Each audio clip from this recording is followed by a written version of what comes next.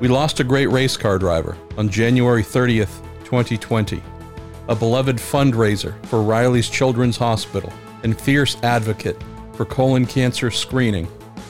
John Andretti's accomplishments behind the steering wheel were only exceeded by his humanitarian efforts. With an unparalleled life and career to celebrate, I've assembled a podcast feature that makes 16 stops along the way, all told by those who knew him and loved him. His legendary uncle, Mario Andretti, said it best. Try to put together how many drivers have driven midgets on dirt, asphalt, sprint cars on dirt, asphalt, sports prototypes, Indy cars, stock cars, and Top Fuel. You tell me who has done all that. No one. No one that I could ever remember. That I could ever put together. There's no way there's another one that has done all that. He's alone. He's alone there. In the second installment of Remembering John Andretti, we have Cary Agajanian, who recalls meeting John in 1984. Cary would go on to become his lawyer, entrant, confidant, did the contract, where John made history as the first driver to complete the double, the Indy 500 and the Coca-Cola 600 in the same day. Went on to become one of his most long-standing friends. It was rare if you saw John without Cary somewhere there or thereabouts. All brought to you in the Marshall Pruitt podcast by the Justice Brothers, Cooper Tires, TorontoMotorsports.com, and Bell Racing Helmets, USA. So, Cary, when I think about John Andretti, honestly, you come to mind rather quickly, and I know the two of you were very close, and you were there for a large portion of his career. Curious when the two of you first met, and when this bond really began to develop between the two of you. Yes, I'm sure I saw him when he was very young, because I obviously knew Mario and I knew Aldo as well, his dad.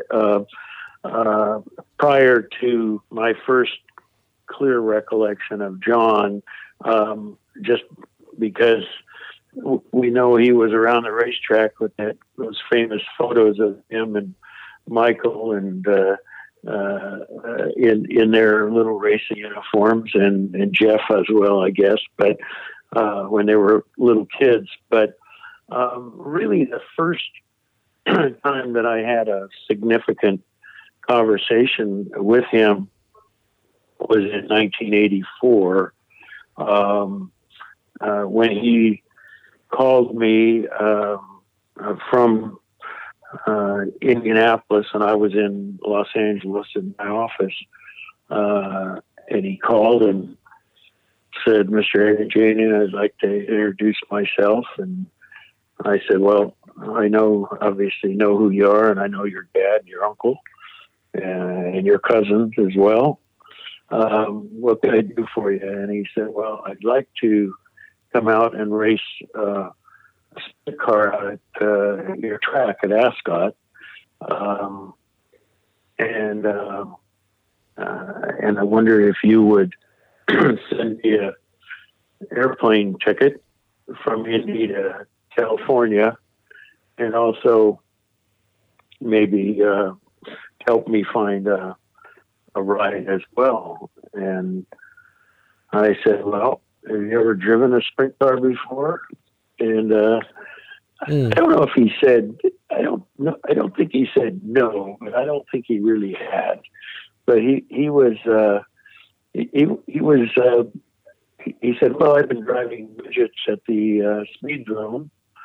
And I said, "That's about a tenth of a mile, and Ascot is a big half mile." And he said, "Oh, I don't think I'd have any problem there." And I said, "Well, I'll be happy to send you a ticket."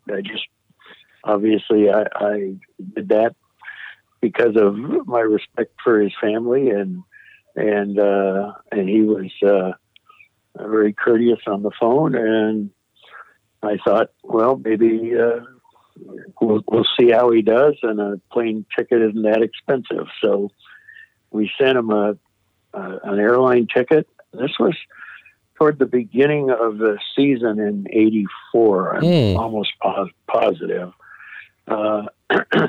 And we the promotion had a very close relationship with the Gardner family that ran sprint cars every Saturday night, and their lead driver, and they usually ran 2 or 3 cars, but their lead driver was Brad Knopfsinger. Yeah. Who who was very fast and a really not only a great friend of ours then and to this day. In fact, he and I were reminiscing at the Chili Bowl just a couple of weeks ago. So, the Gardners agreed to put John in the car, and it was a very good race car.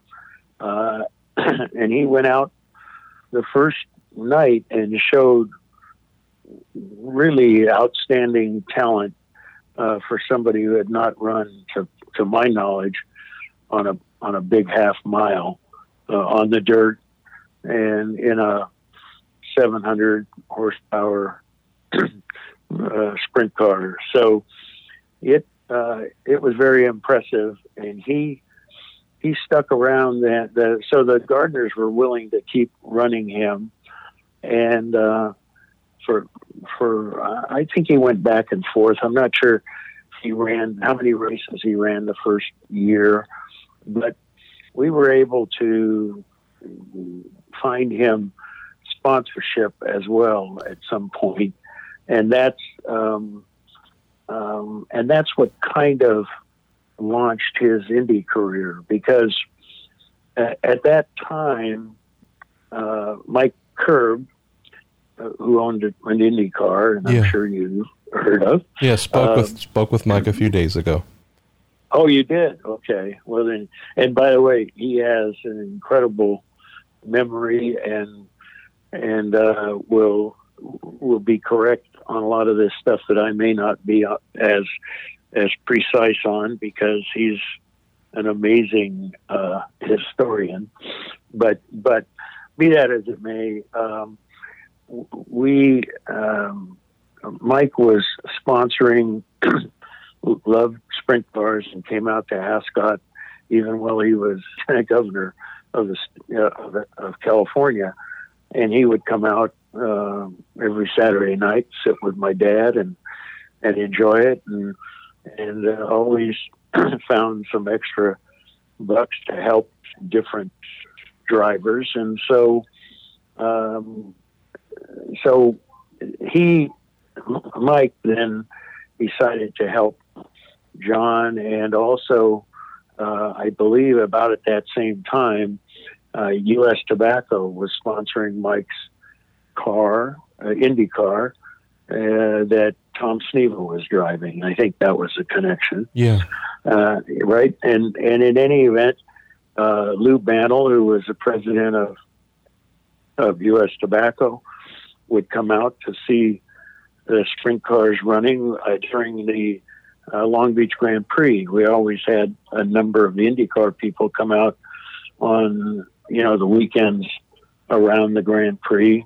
And so we were always able to attract some notables from the IndyCar event. So we introduced him to Lou, and John was extremely polished and much different than most of the race drivers that we knew during those days. He was just a different kind of a person, college educated, but obviously with a great pedigree and talented as well. So that's really what launched him from his showing there at Ascot.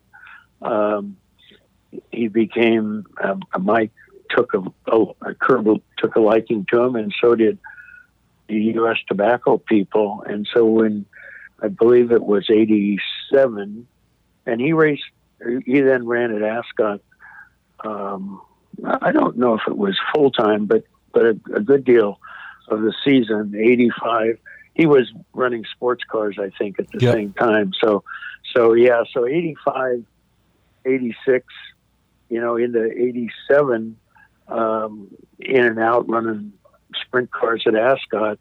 And then Mike and Sneva had a falling out, and the car in the middle of the season or around Elkhart Lake, I believe it was, gave, he was, John was driving the sprint car, and I think as Sneva left the Curb organization, Mike said, "Do you think that John could handle the IndyCar?" And I said, "I don't know. He's done everything else very well, and he was doing very well in the sports cars." And I thought it was actually a pretty darn big jump, because I don't know if he had really run very much open wheel as far as formula type cars. But in any event, he went to Elkhart Lake in the rain, and I believe finished sixth. He sure did. And yeah. Which was just, I won't say shocking necessarily, but it was just more confirmation of his abilities and how mature he was. That and the U.S. Tobacco people were good with, were fine with putting him in the car as well, because they knew him from his racing at Ascot in the sprint car. So, and knew that he would represent them well as far as a spokesman goes, or that he would not embarrass them in any situation, which is, of course, something sponsors are always concerned about. So, in any event, that's kind of where my really beginning dealings with him were, as I was helping him with Curb and some of those things. He started asking me from the legal standpoint about his contracts that were being presented to him and that type of thing. And so it was just a natural transition for me. I didn't have a formal management company at the time, but and I was working full time as a lawyer in Los Angeles, but I was going to a lot of the races, and I just it just sort of became more and more apparent that the drivers were starting to make more money, and there was more contracts being offered to them. And so at that same time as John's career was growing, I then started doing more and more management. In fact, John actually, I think jumping ahead to 91 or 2, and I was helping him then, of course, but he suggested another young driver who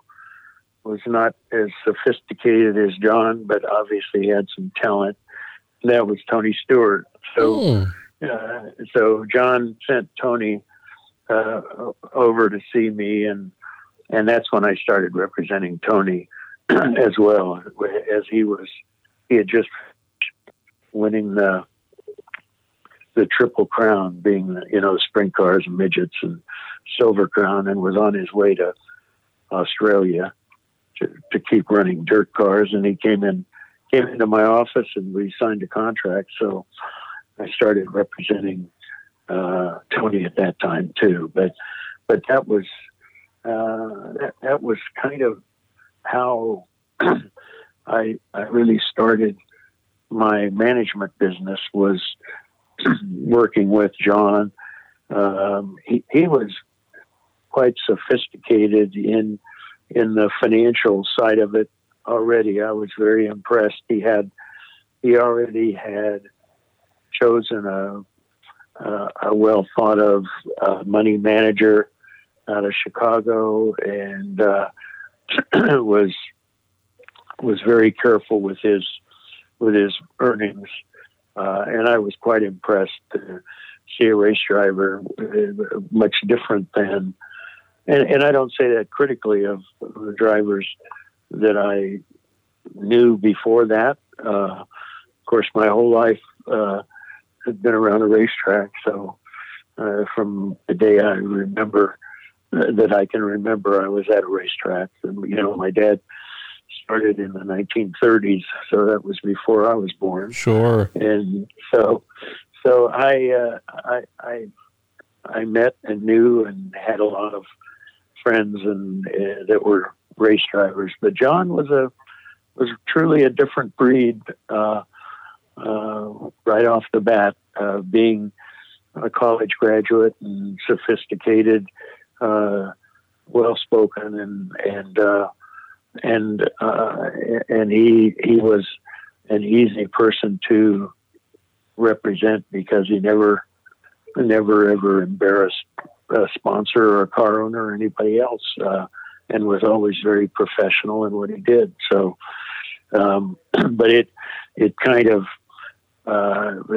because when I started helping him, I didn't have a formal management company set up, but as I say, at that time, we started seeing the salaries, sponsorships start escalating, and at the same time, NASCAR got woven into it as well, and we started seeing. So we started looking at NASCAR as well, not only with John, but other drivers that came to me, and of course Tony after he moved out of the Indy cars.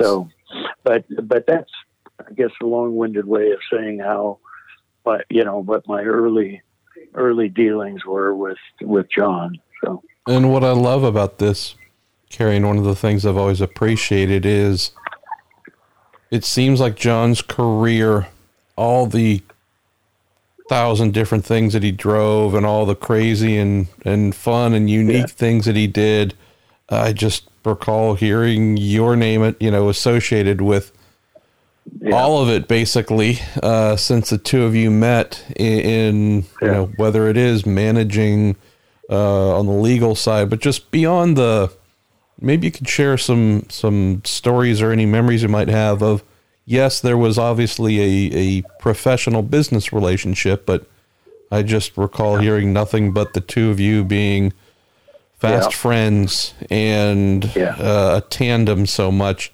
Are there any stories that stand out from over the years of going racing, being at the track with John? Yeah. Well, we had so many good memories, and Nancy has to be a part of that, and because he was going out with her when he came out to Ascot. They had not gotten married, and he was coming out, but they had planned to get married, and I think he got upside down in the Gardner car and broke his shoulder, and they were supposed to get married, and he was afraid he was going to be stuck in the hospital, so he kind of checked himself out of the hospital, and he didn't tell Nancy anything about it.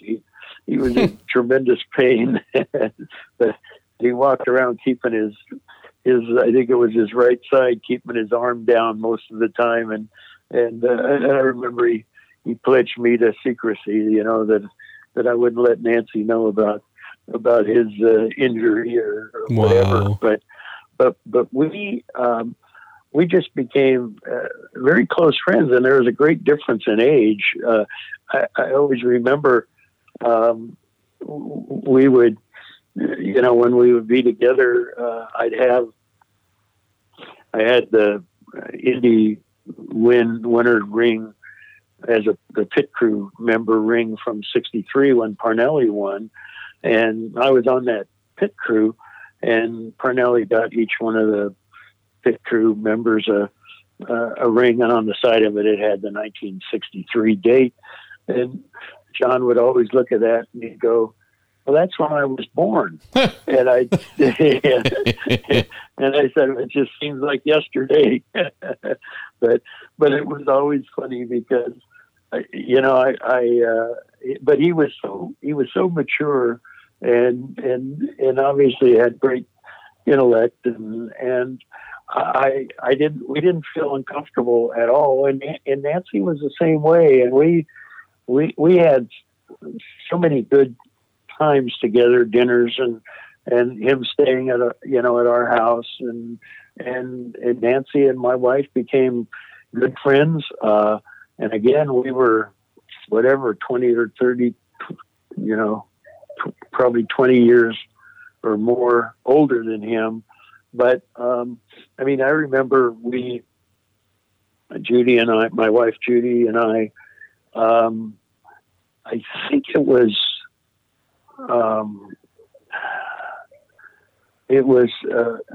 a race, and somehow I keep thinking it was in Colorado, but maybe when he ran, I think they ran the Indy cars at Colorado.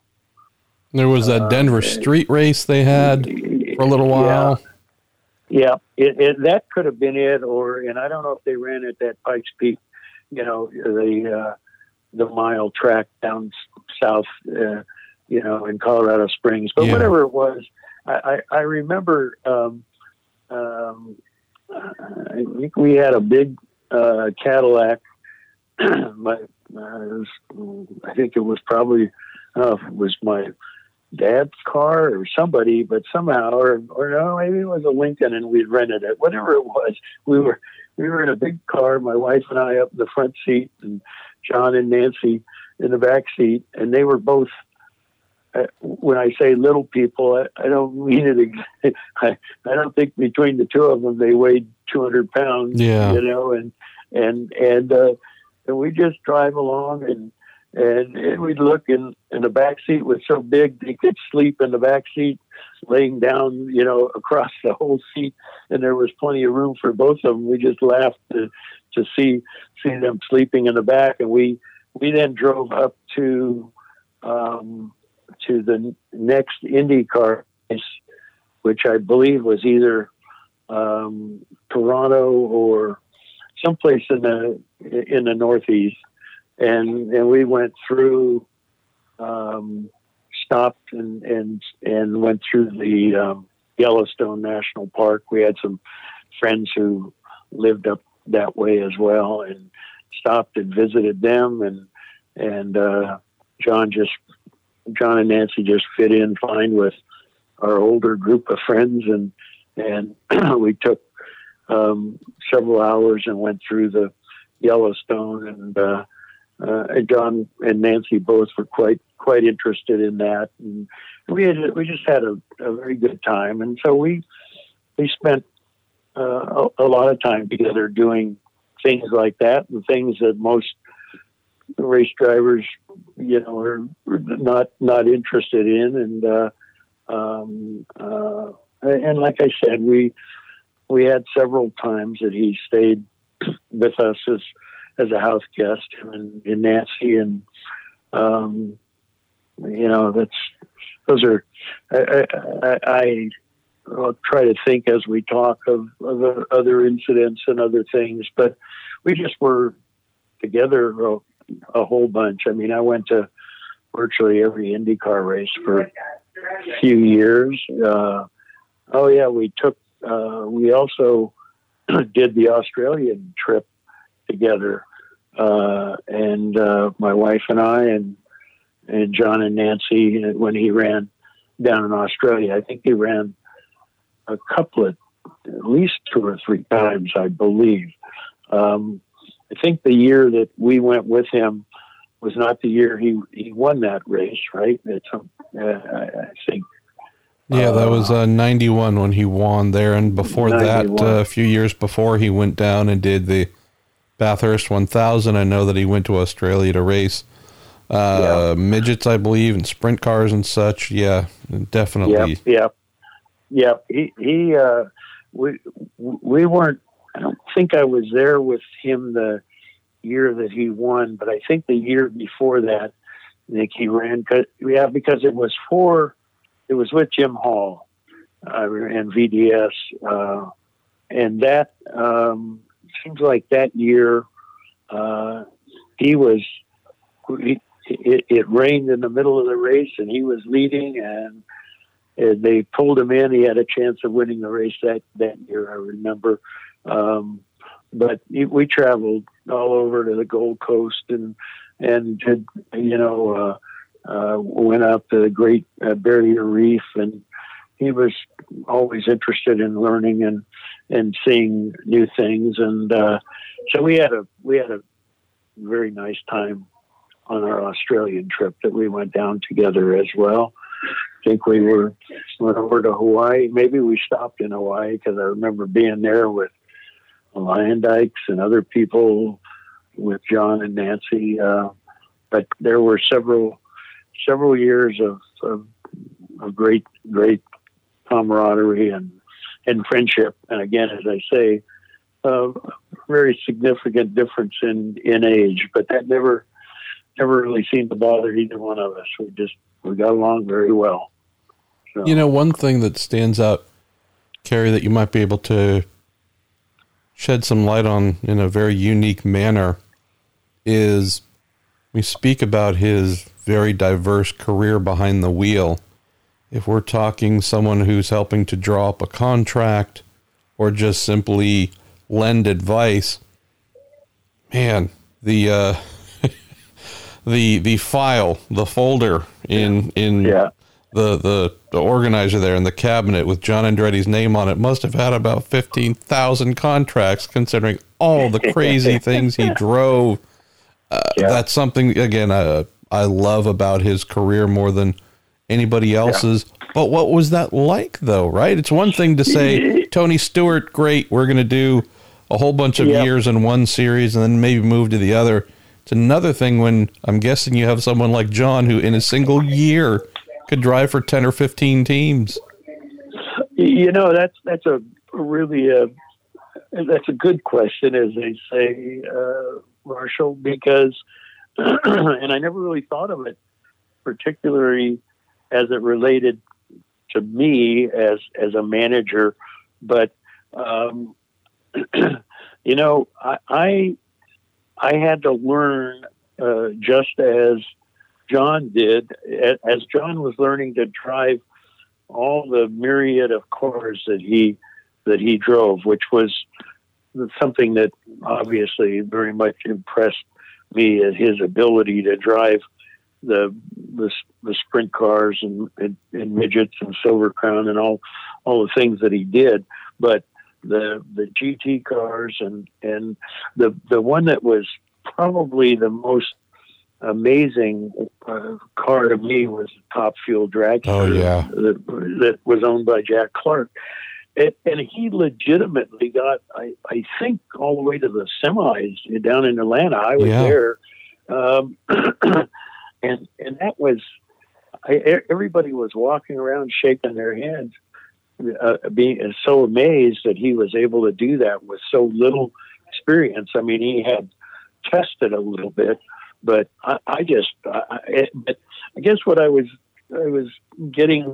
coming around to saying is that he not only had to learn to drive so many different styles and types of cars, but I, as a lawyer, had to learn all about, although obviously I knew all those forms of racing, but I had to learn not only the jargon as it related to those different cars, but some of the other more unique things regarding sponsorships and other areas of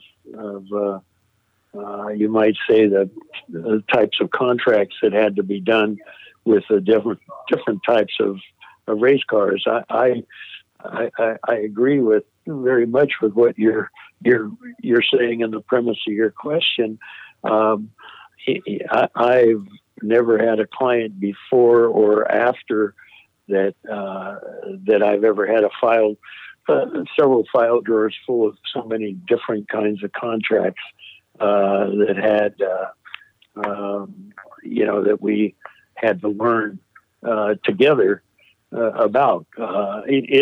It almost leads to what we did because I don't think anybody had ever really written a contract that included an Indy car and a stock car on the same day, and that being doing the double between Indy and Charlotte, because it was really a balancing act between two completely different owners, teams, and getting everybody to agree to doing that. My wife and I, that was another wonderful experience that we had with John. We flew with him on the plane down to Charlotte. Actually, we landed just north of the racetrack, and then took a helicopter in and landed in the infield. I don't know if you remember that, but yeah, and that was actually the exact thing the next thing I was going to ask about Cary, the fact that he's not only, we all know he was the first to do the double, but that wasn't something he just fell into. That took a lot of strategery, negotiations and whatnot. And I love the fact that, you were in the center of having to help make all that come to fruition for him. Yeah, we did a lot of it. He had a marketing guy who worked very hard at it too, and John did. So it was a joint effort, but it was something that was especially high up on my, on the radar, because I knew he was one of the few people capable of doing it properly. So we worked extra hard on it, and my wife and I were rewarded by flying with him on the jet, and then in the helicopter and landing right in the middle of the infield. And Humpy Wheeler, the great showman that he was, pulled up with a quad, and John got out of the helicopter, and the propellers were still rotating, and he got out, jumped on the quad, and Humpy took him right to his car, and he got in the race car, and they started it. We took off in the helicopter and got out of the infield. It was so amazing when we came in. Humpy had the crowd so excited that we did a run right down the back straightaway prior to landing on the front straightaway in the infield, and everybody there were literally thousands of people standing or people on top of the motor coaches waving with towels and everything else, waving to us as we came in. It was something. The other thing that stands out, by the way, on that trip was that I did both of those. I did both doubles, and I guess there's been more than two of them now, but I did the one with Tony too, as well. Not as close as what I did with John, because most of it was, once getting the groundwork laid with what John did, Tony's was much easier. Although there were, and I know we're not talking about Tony Stewart, but that was quite a feat for Tony as well, because John Menard was not too excited about Tony Stewart driving a Home Depot car. Surprise. Yeah. So I had much different hoops to jump through doing the double with Tony as doing it with John. But with John, we got on the plane, and we had a nurse. I mean, he was very well organized, of course. He had a nurse. He took an IV to make sure his fluids were proper, and he had plates of various types of fruit and vegetables. Diet was perfect. and he was drinking, electrolytes and the whole thing. And we sat with him on the plane all the way down, and then he got out and he raced. And with Tony Stewart, I think Tony ate a candy bar and a Coca-Cola. I figured you were going to tell me he wolfed down 4 pizzas as well, because that's good old Tony there. Yeah, that's exactly right. But I don't think he even had any pizza or anything. I think it was just some candy bars and to see those two guys with such a different outlook on their health was a fascinating thing. But I love the contrast between the two of them, and both of them were fierce competitors. There's no question about it. But it was fun to see the difference that they did that showed so much. But in any event, yeah, that was a wonderful experience for my wife and I to do that with Nancy and John as well. And it's another great memory that we had. Well, let's close on this, Cary. Okay. So, John, unfortunately, we're having to talk about him in the past tense. Yeah. I know in speaking with Mario today, he mentioned, and his son Michael said to him, just of all of the many things that will be missed, the inability to pick up the phone and speak with John and just have him in our lives. Boy, that's going to take some adjustment. Just maybe a quick thought from you, Cary, to close, if possible, on what it's like knowing that you're going to have to hold on to the memories you've made, and that this person who became a dear friend and such a big part of both of your worlds for decades has moved on. Yeah. I never ever foresaw this or expected it to end this way. I'm so sad for his children, all great kids, and we saw them all born, and we had such close friendship with Nancy, and that's the sad part. There are, and we've talked about a few of them, but we had so many good memories in later life when I'd run into John at the track or whatever. We talked about some of those great memories, and we were just, in fact, when he moved down south and moved to Charlotte, my wife went down there for a week or so with Nancy and helped, because my wife is in one of her lives is a decorator as well, and she went down and decorated, bought all, got all the furniture and all that for their beautiful house that was on the lake down there, and so we just, to think that we won't be able to share so many of those good memories is a very sad time for sure, and my heart really goes out to Nancy and the kids. That's the most important thing. I hope our prayers are with them, and hope that they are able to withstand emotional loss as well. So, but yeah,